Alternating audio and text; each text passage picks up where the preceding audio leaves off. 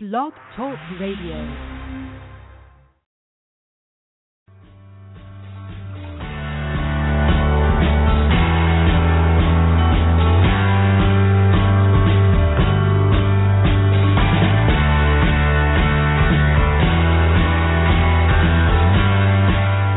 Welcome to the Natural Running Network.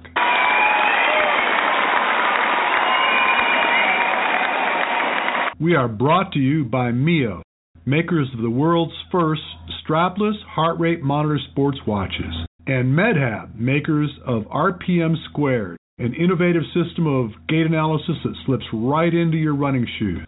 My name is Richard Diaz. I am your host. Are you a runner? Do you love to get out and challenge yourself? Running your first marathon, or maybe caught the bug of obstacle racing? Well, sit tight, because this is a show you just don't want to miss.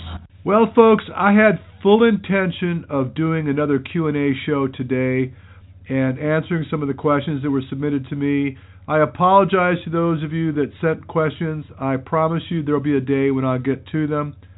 But I got a bit of a cold, and it's just a little tough for me to communicate effectively, so I'm bringing up a episode that we did a while back with Dr. Stephen Capobianco. If you've ever been curious about the application of rock tape or kinesiology tape, this is a really great episode, so be sure to take a listen. I have the great fortune of being with Dr. Stephen Capobianco, and he is the author of Power Taping. And the concept of power taping is that to teach taping movement, not muscle, and what we're speaking of is rock tape, which is a product that I've been fond of and used at great extent over the last so many years.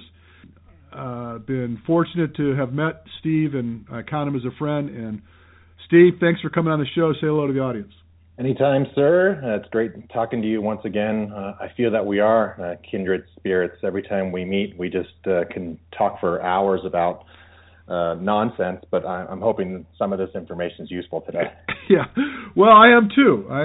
And so I want to start this conversation with what we just discussed behind the scenes here, which is this, essentially the new thing that I've noticed, visiting your site, is the movement manifesto. I'm not going to lie, this was a wake-up call for me. And in the business I'm in, I know better. It's not like I tell people I'm the plumber with the leaky faucet. But this movement manifesto, just to kind of share with the audience, is essentially a self-test where you kind of get a sense of your mortality relative to your inability or ability to move. And for those that are listening, I'm just going to give you the short story, and I'll let Steve build on it. In essence, what the deal is that if you just stand up, wherever you're at right now, whatever you're doing right now, get away from the desk, stand up, and then unassisted, without reaching down, sit down on the ground. And once you're on the ground, sitting, stand back up again. And you might have to help me with this, Steve, but for everything that you have to do to assist yourself in standing, you're reducing points. So in other words, if you have to put one hand on the ground to push off or stabilize yourself, or put a hand on your knee or both knees, or put a knee down to step up, everything that you have to do to assist yourself in getting upright again, you reduce points. And then relative to the loss of points, or points gained, I should say, you get a score. And I'm going to let you take it from there, Steve. Tell them what happens if the score sucks. Well, it's pretty telling, Richard, and I don't want to give you the death sentence like you say, but this research done in 2012 was the one that smacked me in the face as well. And I would agree with you. I typically say, do what I say, don't do what I do, because we're all in that phase of realization that we're moving less, we're moving with less efficiency as a general rule.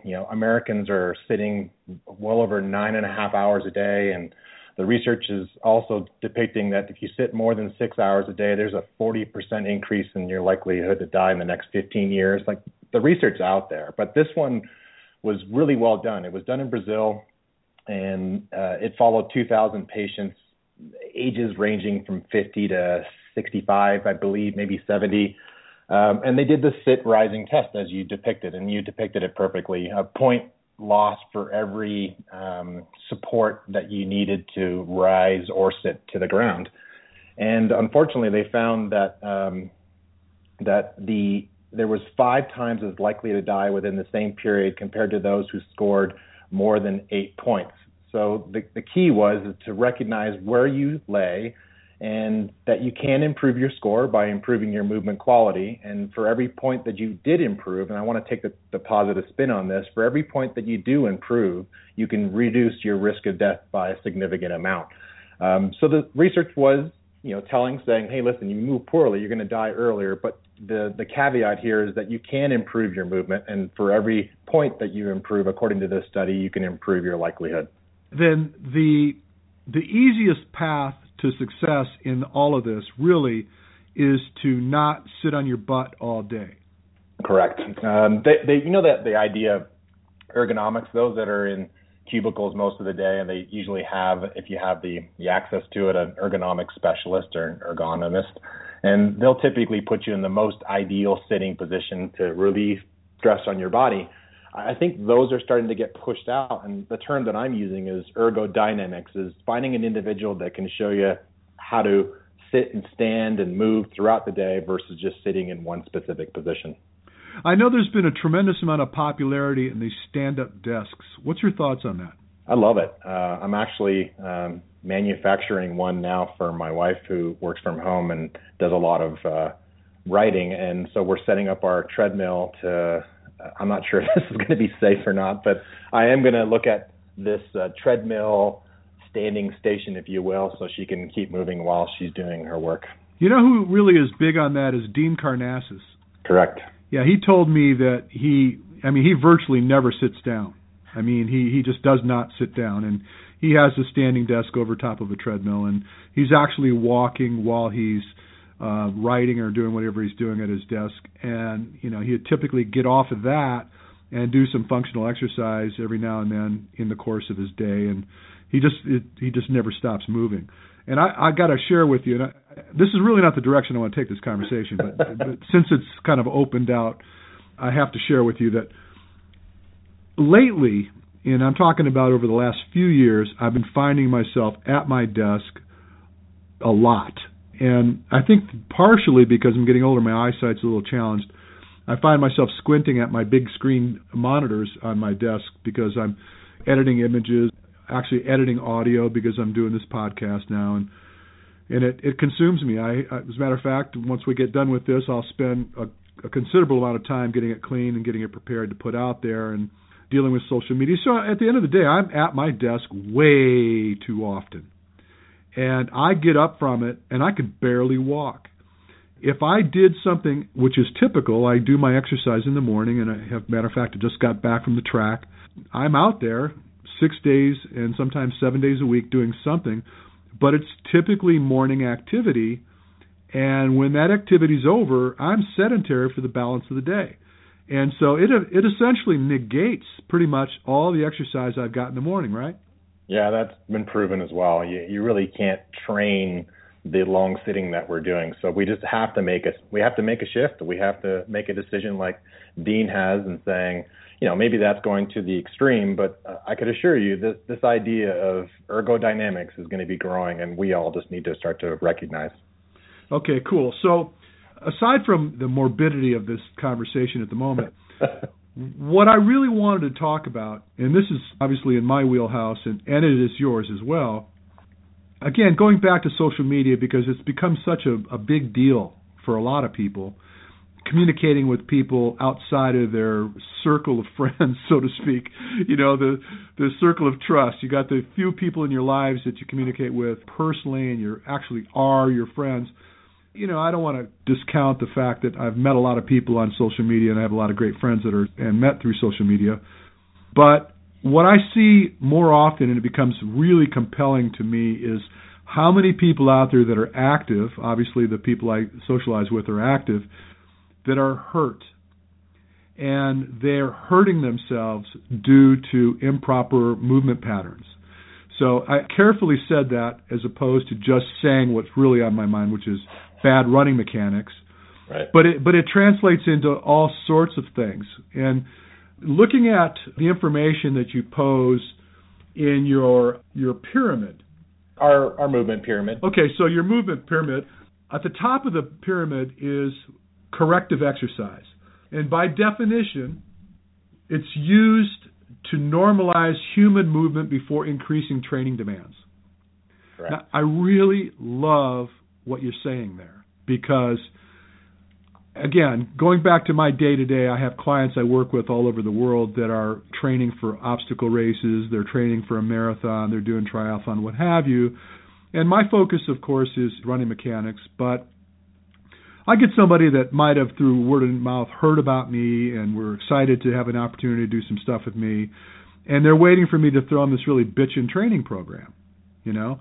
They're waiting for me to say, okay, you're going to run 10 miles today, and then you're going to do this high-intensity hill repeat tomorrow, and you're going to do all this stuff, where, in fact, the truth is that I'm having them send me video of the way they're moving, and until they pass muster, until they show me that they're moving efficiently, I just can't see the rationale behind increasing the volume or intensity of the work. And this is exactly what you're talking about, it sounds like to me. Oh, it resonates with me. If I can follow the lead with what Gray Cook has said, and I've used him, and he's definitely one of my mentors. Gray Cook always says, move well and then move often. And unfortunately, we're just not seeing that, right? You and I both know that the stats are pretty staggering in the running community, especially those that are training for a specific race, that well over 85% of those are getting injured. And you know it best that the majority of those are due to poor mechanics, poor movement quality. So we just stepped up and said, we have tape, and we'll talk about that, but we also wanted to recognize that there's more to this equation than just tape.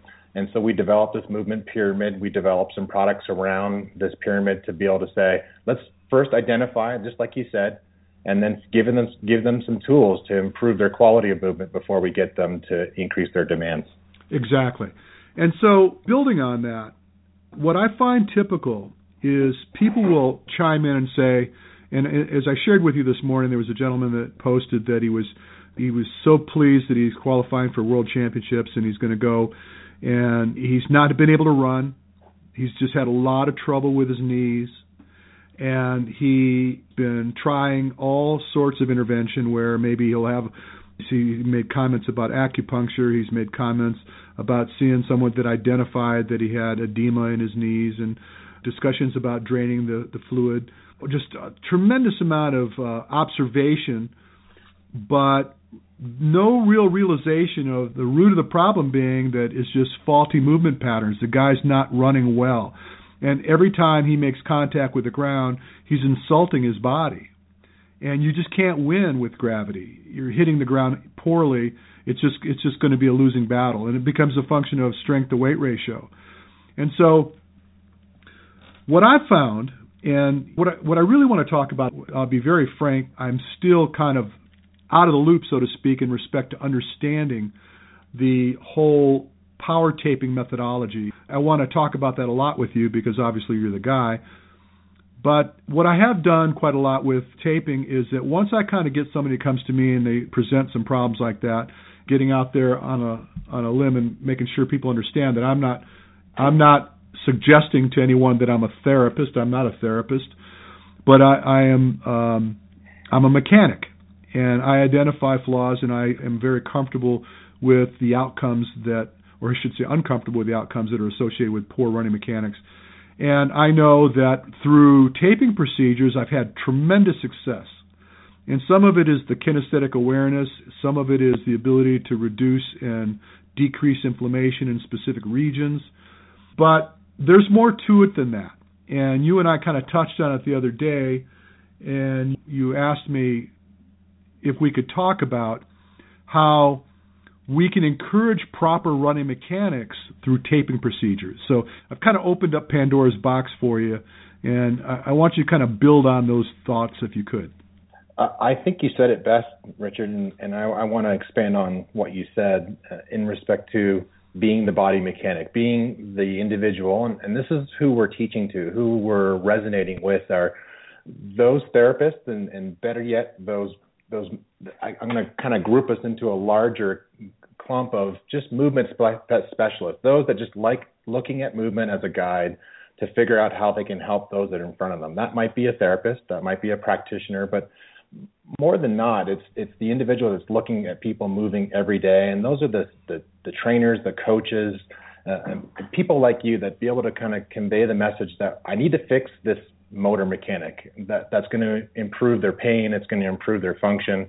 So we're really resonating with that community, and really what we're finding and what the research is starting to communicate more about this tape and other products, that manipulating the skin and different layers of fascia below that, and we can kind of talk about that further, but really manipulating the nervous system via the skin has some significant effects. And what we're learning is that less is more.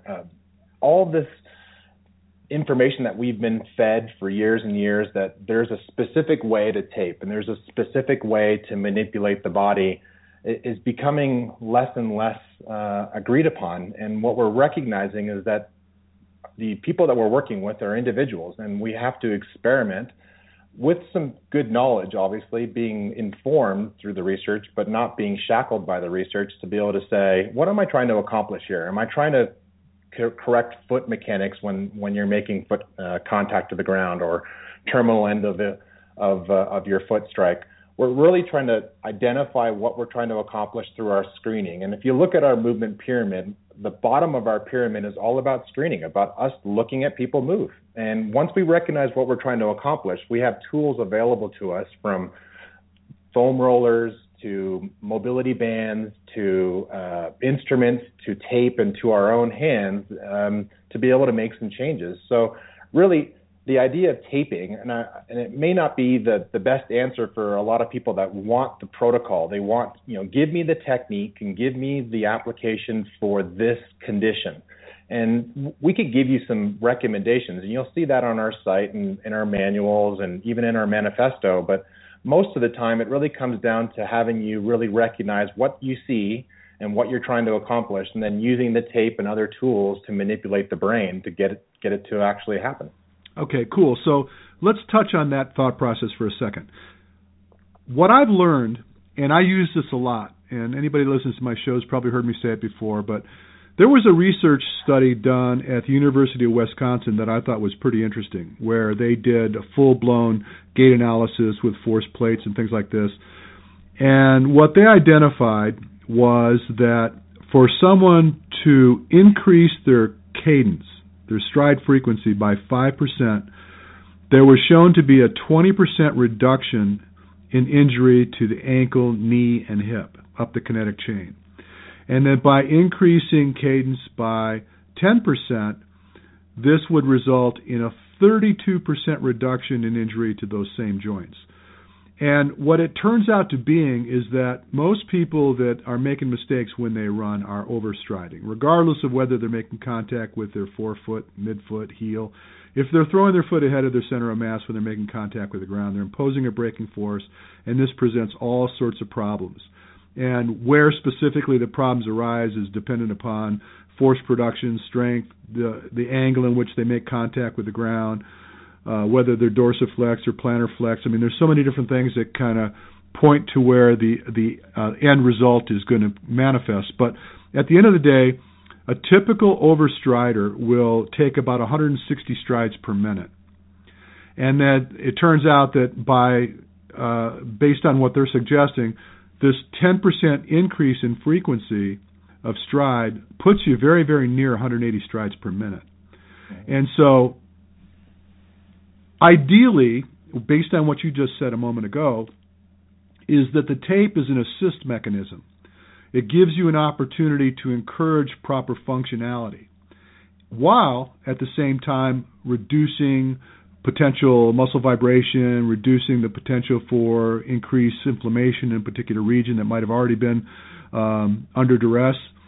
And so there you go, hand in hand, trying to manipulate and do the right things, make shifts in the way you're moving, and then using the tools is a corrective implementation.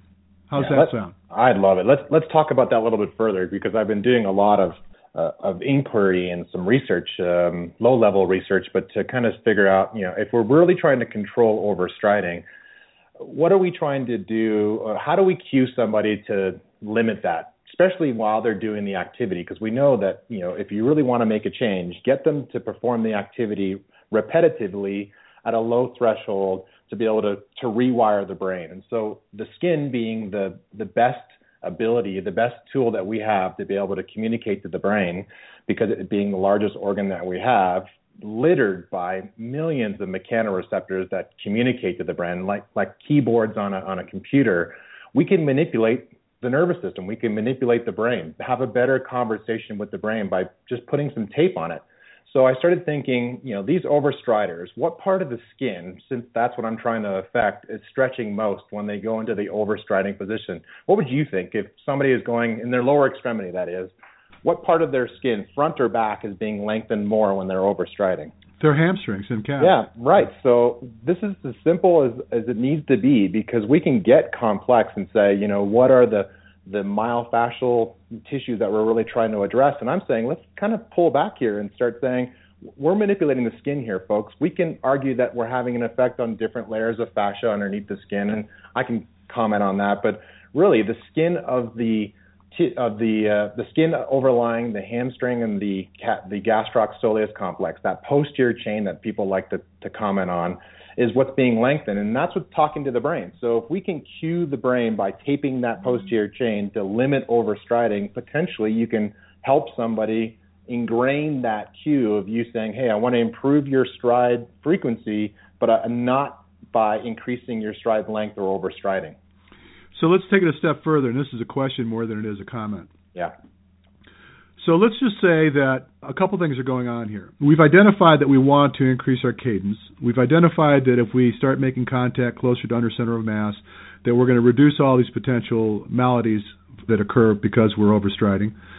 And we've identified that if we were to run a piece of rock tape down the posterior kinetic chain, that's going to encourage a kinesthetic awareness and facilitate potentially improving your stride frequency. But at the same token, would it not be true that if I want to encourage dorsiflexion, so in other words, for people that aren't hip to this conversation, if they were to, rather than point their toes down, point their toes up a little bit to encourage a little bit more efficient landing, would it not be also appropriate to put a strip of tape, say, from the top of the foot up to, say, mid-shin? Yeah, I love the way you're thinking. So you and I, you're talking to the choir, and I'm assuming I'm saying the same thing to you, is that it just comes down to what your screen produces. If you produce a screen that has an individual that's overstriding and has a lack of dorsiflexion or the ability to bring the toe up towards the shin in their gait, you try to address the part of the skin that might give that individual the information to be able to accomplish those tasks the way that you want them to. So I would exactly do that. I would tape the posterior chain, maybe in that case from the hip to the knee on the backside, around where the hamstring structures are, and then to facilitate or to encourage better dorsiflexion, taping from the ball of the foot up to the knee on the anterior or the front of the shin to help with dorsiflexion. So yes, the answer would be to probably do both to assist both mechanics. Okay, cool. Now let's take it a step further. We're having fun now. Okay, so we talked about this a long time ago, and I remember, I will never forget, I don't know if you still use it, but you had this video clip that you showed of this cat where these guys put some tape along the spine of this cat. And I remember that it was a Japanese video clip because PETA would never allow us to do something like that in this country without getting into trouble for it. But they put some tape along the spine of this cat, and the cat was like crawling really, really close to the ground, like its belly was dragging on the ground. And they pull the tape off, and they put the tape along the side, or one of the sides of the cat, and the cat walked sideways away from where the tape was. Uh-huh. And then they put the tape on the other side, and the opposite thing happened. And then they put the tape beneath the cat on its belly, and it walked with its back hunched. So essentially, this was showing that there was this kinesthetic awareness, and it affected movement in the cat. And where I'm going with this is, we talk about people that evert, they toe out when they make contact. Generally, this is a function of heel striking and using a walking gait relative to a proper running gait.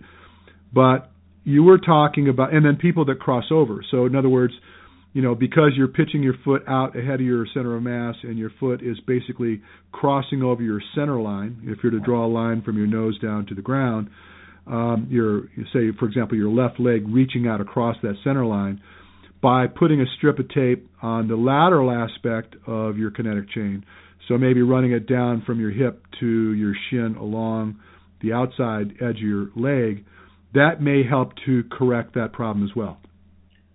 I would agree, and I want to kind of touch on this a little bit further too, because you really have to understand, and this form of tape, kinesiology tape, this elastic therapeutic tape's been around for well over 35 years. Kenzo Kase did a great job of developing this product and bringing it to the U.S. and having us have a better understanding of really what this tape does. But at the same time, the research isn't there yet, right? So we're starting to get some better evidence, and a lot of people are considering the lack of evidence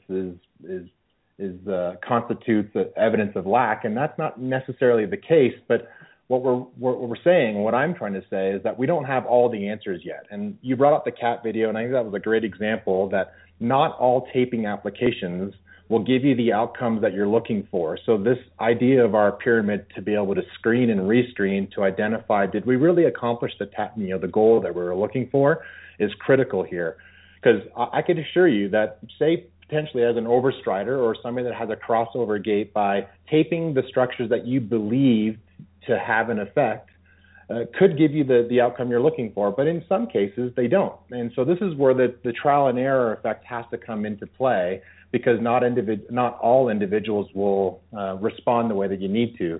But better is always better. So I think it's just a great tool, which is simple and cheap to use, to be able to say, let's experiment and figure out what works for you, because that's where the research is really going, is saying that not all applications, protocol-based, are giving you the outcomes you're looking for. There's not always going to be this magic wand approach to correction, but I got to tell you, I found a lot of success in the various things that I've used the tape for, and I've been using it, and I shouldn't do this, but I'm going to do it anyway. I've been having some issues with, it appears that I probably have some impingement in either the top of my thoracic spine or maybe even a cervical, because I'm getting some reference down into my forearm. Mm-hmm. And I know it's me sitting at this desk is causing this. And as a matter of fact, I went for a bike ride, and just being in that opposite posture while I was on the bike almost cured it. I felt so much better after riding my bike. But anyway, what I'm getting at is that I did a taping procedure. Actually, I instructed my wife on how I wanted her to tape me, because I couldn't reach back there and do it myself. I had her tape me, and it was very effective. But I used another tape that was sent to me in a experiment more than anything else, and I'm not going to use their name because I don't want to throw them under the bus, but let's just say it's pre-cut, okay, and that's all probably you need to know, and you know who it is. Yes. Okay, but anyway, the tape was pre-cut, and so I used the tape, spider-looking thing on my back. I did as prescribed. I stretched it out and did all the things that they suggested it would do, and comments were about it being 15 times stronger than typical KT tape or rock tape. And where it was restrictive and potentially offering influence, meaning I don't want to use the word stability, because it's really kind of I felt that it was kind of locking me back a little bit. It was kind of causing me to draw my scapula together. Mm-hmm. But it wasn't. I didn't feel. It was a complete. I had the application on for about 2 hours, and I told my wife, "I said, take it off." And she goes, "Really? You're going to take it off already?" I said, "No, take it off." And then we went back and I taped, and the tape I could leave on. Well, given the nature of where it was, and I can't see it, I can't tell whether I'm having any redness around the edges of it. And usually I'll go like 3 days before I pull the tape off. I have people I tape that they find that they wear it till I take it off them, sometimes 5-6 days. But there was a completely different influence. Can you, without trying to throw the competitor on the bus, can you kind of touch on why there's a big difference in your methodology versus what some of these other guys are chasing? It's pretty simple. First and foremost, I have to give credit for where credit is due. Our founder, Greg Van Indries, is the one that developed this tape. He's got so much experience in textiles, in respect to human movement as well. And he kind of came to a place in his life to say, I think I can do this better. And what he meant by that is that he thought he could make this product with a different elasticity and a different adhesiveness to be able to allow it to do what it's looking to do, which is improve somebody's movement quality. And so I give him credit for developing the product in a way that allowed it to accomplish that task. Now, the application is just as simple as less is more. Having more elasticity and more rigidity to a tape doesn't necessarily always mean that it's going to give you the effects you're looking for. Really, to rewire the brain, and I brought this, I said this earlier, is that less is more. The brain responds to repetitive stress at a low threshold, and I kind of liken it to running. The repetitive foot strike at a low threshold is really what provides the brain with the nourishment that allows it to adapt. And so our tape and the application, the product and the application, allows it to accomplish the goals that we're looking for. Okay, so the point being, from a novice perspective, is that people look at tape and they think back to when they were playing football in high school, and if they had an athletic trainer on staff and they had a twisted ankle or something like that, they go to work on inhibiting motion and trying to create a more a stable structure. I hate to say that because I don't think that's really the way it works, but inhibiting is more of a better word, I think. And so they look at the tape as that, and it's the furthest thing from the truth, right? Well, it's elastic, right, Rich? And it's elastic tape that cues us, gives us a better awareness of where that body part is, but it doesn't restrict that range of motion. So the key in rigidly strapping a segment down when indicated is still applicable, right? So if you really roll your ankle out, I'm not going to wrap it with rock tape or similar types of tape because we really want to protect the joint while it's going through that phase of healing. But most of the things that you and I see are the chronic conditions, these things that re-inflame and become re-injured due to repetitive stress and poor mechanics. Really, this is where this tape comes into play, is that we can apply this elastic tape that sticks to your skin for multiple days, giving your brain better awareness of where it is in space neurologically, but mechanically provides you just a little bit of support, if you want to call it that, or a little bit of understanding of where you are in space so you can actively make that correction. So taking it back to what you just said in respect to your mid-back and your posture, if we can place just a strip of tape on the mid-back to be able to give you awareness of when you fall into your crappy position at your desk, for example, can be so profoundly effective in making a change, actively getting you to say, I'm going to turn on the appropriate muscles to get myself in the right position because the tape is reminding me to do so. That's where this tape becomes effective. Right. Exactly right. So I'm going to take a spin into another direction, but I think it's on the same vein, and I just want to get your feedback on it. Okay.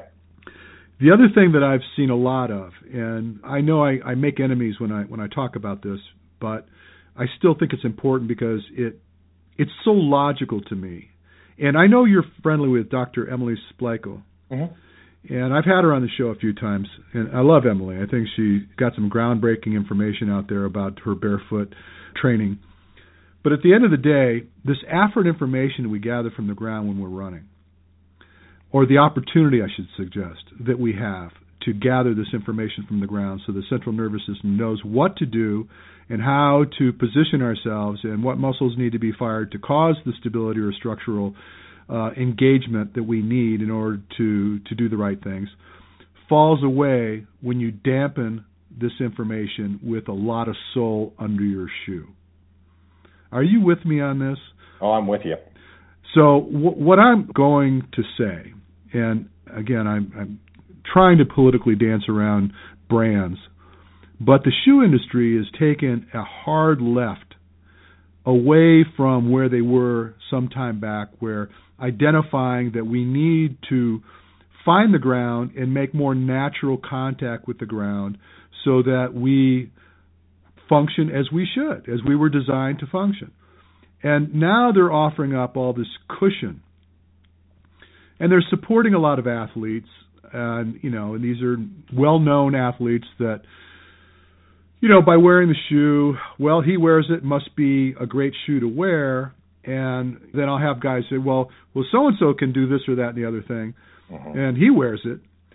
And I got to tell you, I have friends that are wearing these really thick-soled shoes, world-class athletes, incidentally, that are wearing these shoes, and they swear by them.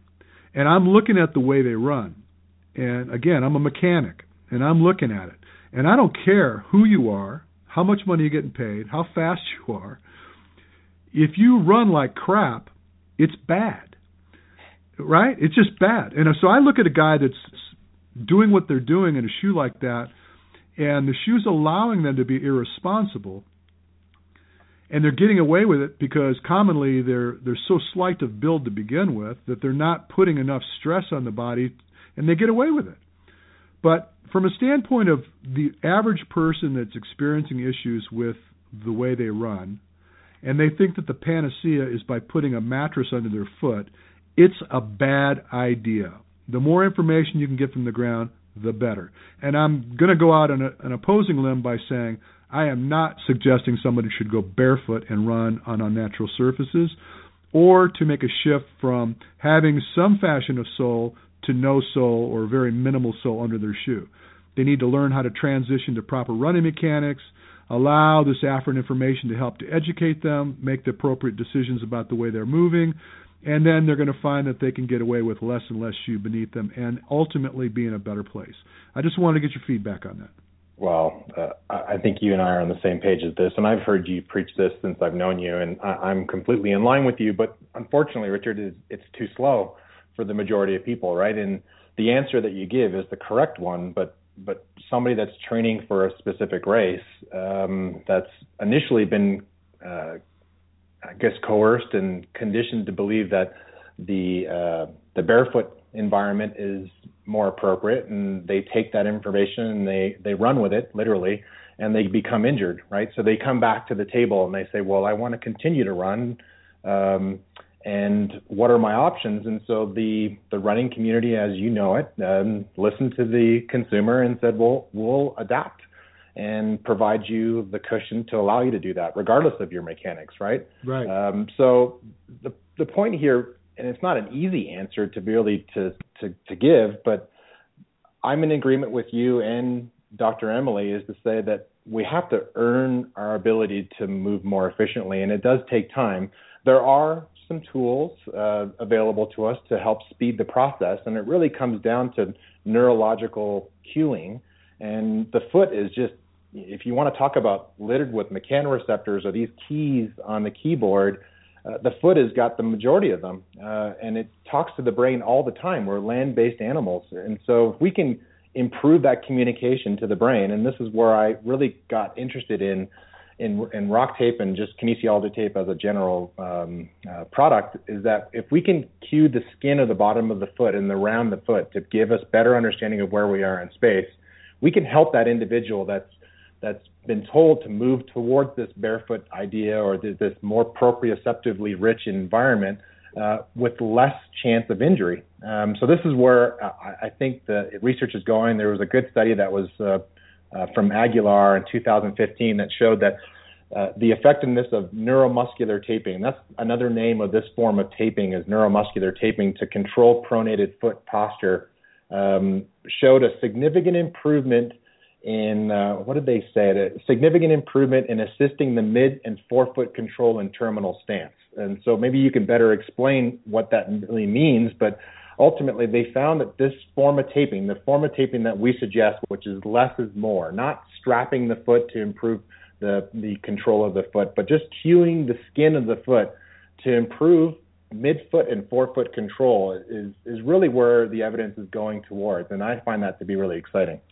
Well, if you recall, in your training manual, Mm-hmm. I have a technique that I submitted for that very thing. Absolutely. Which is by causing to encourage that you lead into your foot contact with the great toe as opposed to leading on the varus edge and making contact with your lesser toe.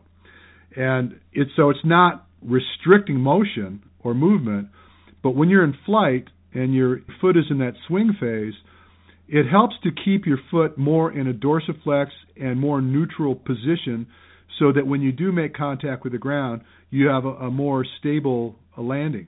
And as you suggested, is that it becomes a function of the more you do, the better you get, the more you learn. But you need to have that positive influence first and build on that. So I've done that with a lot of people. I actually have some gait straps that I use in my lab when I'm trying to encourage that with people while I have them on the treadmill doing drills. But the take-home was pretty easy. Just kind of guide the foot into a better landing.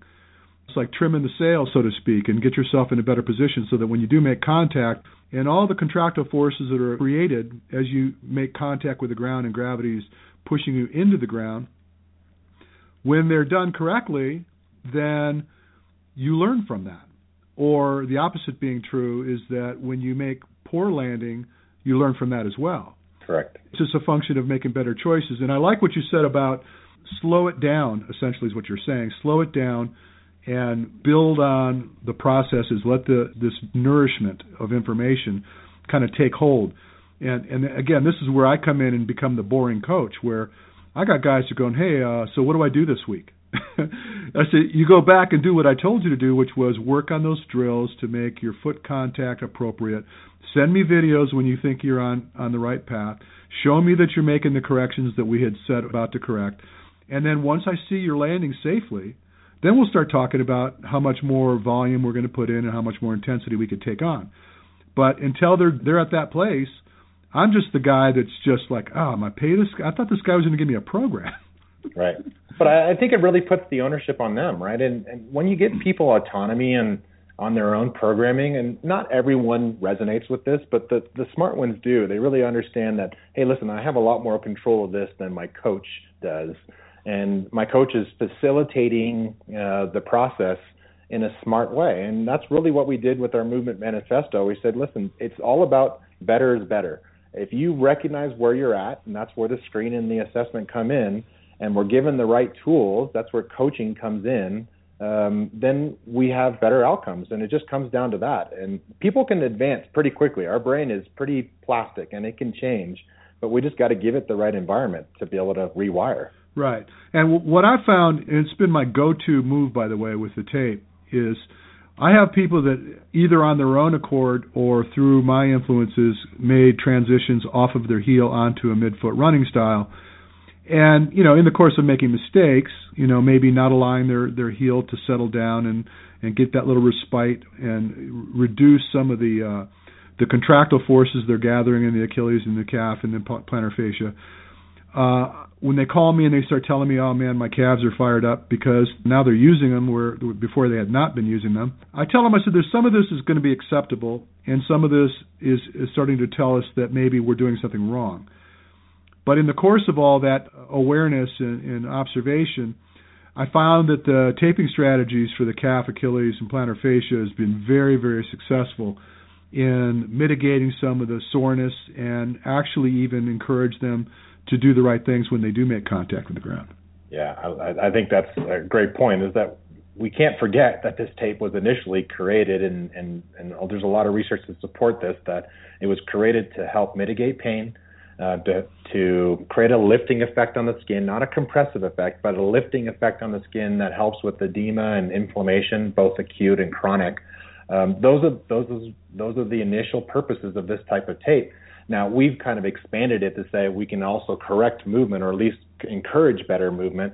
But if somebody in that process of going from a heel striker to a midfoot is starting to recognize some, stress on the system, you could mitigate that. And really the key is not to allow that nociception or that pain experience to perpetuate, because if it does, it will, and it's been well documented, it will change your movement if you're in a painful state.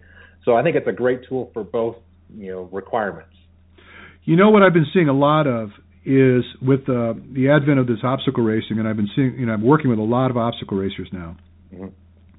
Actually, that's almost all I do anymore. It's huge. Yeah, it's gotten really big, and I'm working with a lot of high caliber athletes that are winning races. And I know that you know a few. I actually saw a little video clip you working with Isaiah. Right. And I'm actually looking to be doing some things with him soon myself. But a lot of ankle strains. I'm seeing these guys twist their ankles. I got a couple of my clients. It's just, of all the injuries that I'm seeing, the most I'm seeing has to do with the ankle. And I think, obviously enough, it's because they're on natural terrain and there's a lot of up and down hills and craggy surfaces they're running on. But what are your thoughts on dealing with that, and what do you think the primary culprit is behind it? I think it's timing, Richard. It's if you think about it yourself, and I'm sure your listeners will be able to resonate with this as well, is that it happens all the time. We're on an uneven terrain. We step on a route, and our foot starts to make that turn into the inverted position, where most ankle inversions or ankle injuries occur, and we make the immediate correction. We make the instantaneous correction before it goes too far.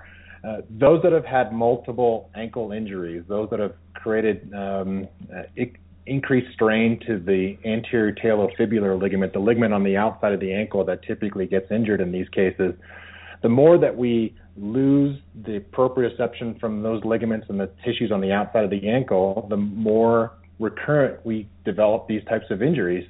So really where the tape comes in, and this is the compromised state, and this is where a lot of the research is going, I need to really kind of stress this, that the research is going is that once the body is compromised, either through fatigue, which is late stage running in those types of environments, or through injury, just like I discussed, is that our brain is looking for information. It's saying, I need to know where I am in space so I can make the right call.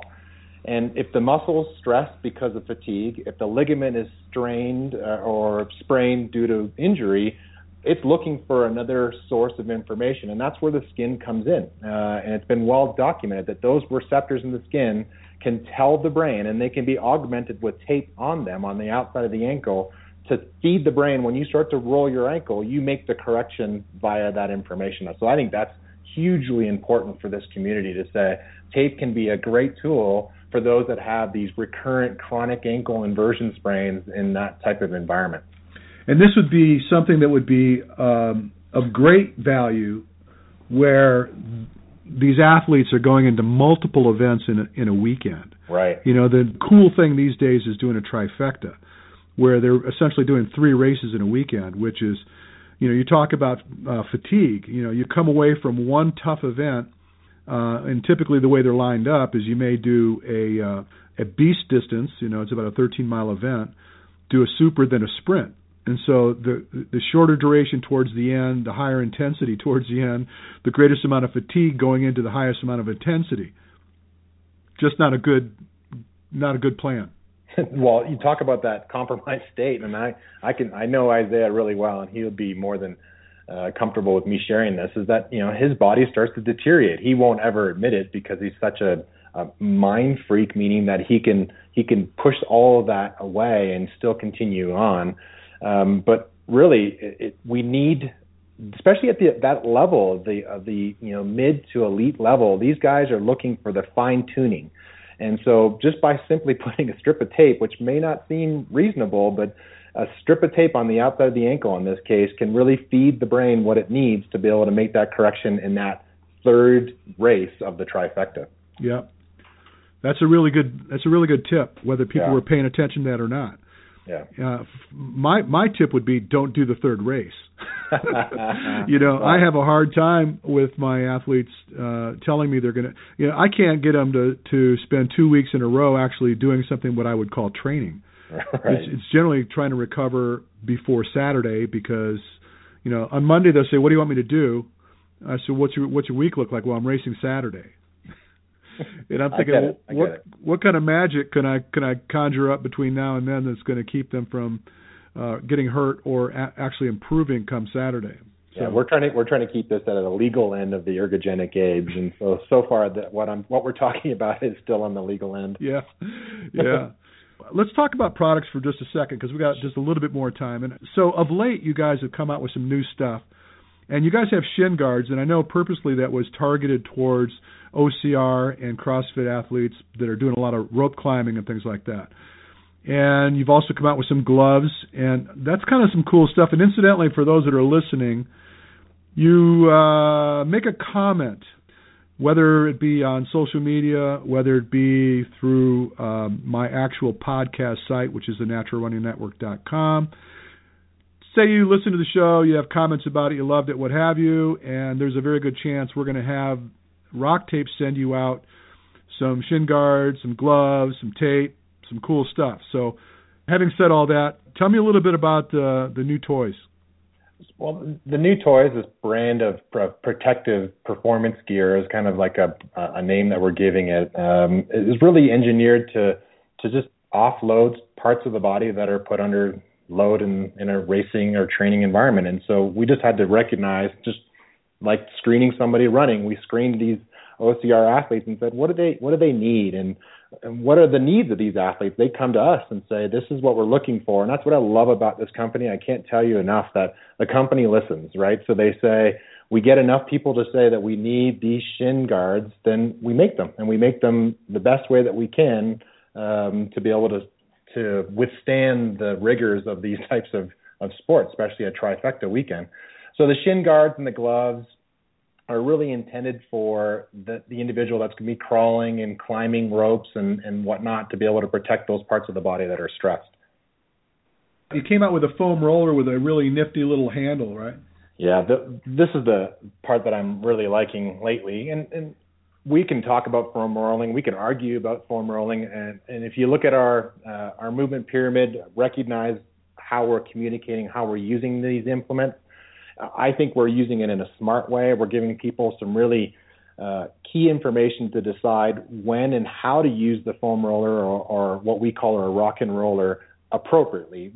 How do you manipulate the nervous system or manipulate the brain pre-activity as a movement preparation? How do we augment recovery, which is a huge thing, as you can agree on, by using these types of implants? We have a way, and it's been well documented through the research, that we can manipulate the body in a certain way with a rock and roller to facilitate recovery. If somebody is truly limited in their range of motion, mechanically stuck, I call it Velcroed, where their calf is restricted, causing strain to the Achilles, we've come up with some ways of using the rock and roller to facilitate better movement or better gliding ability of those tissues.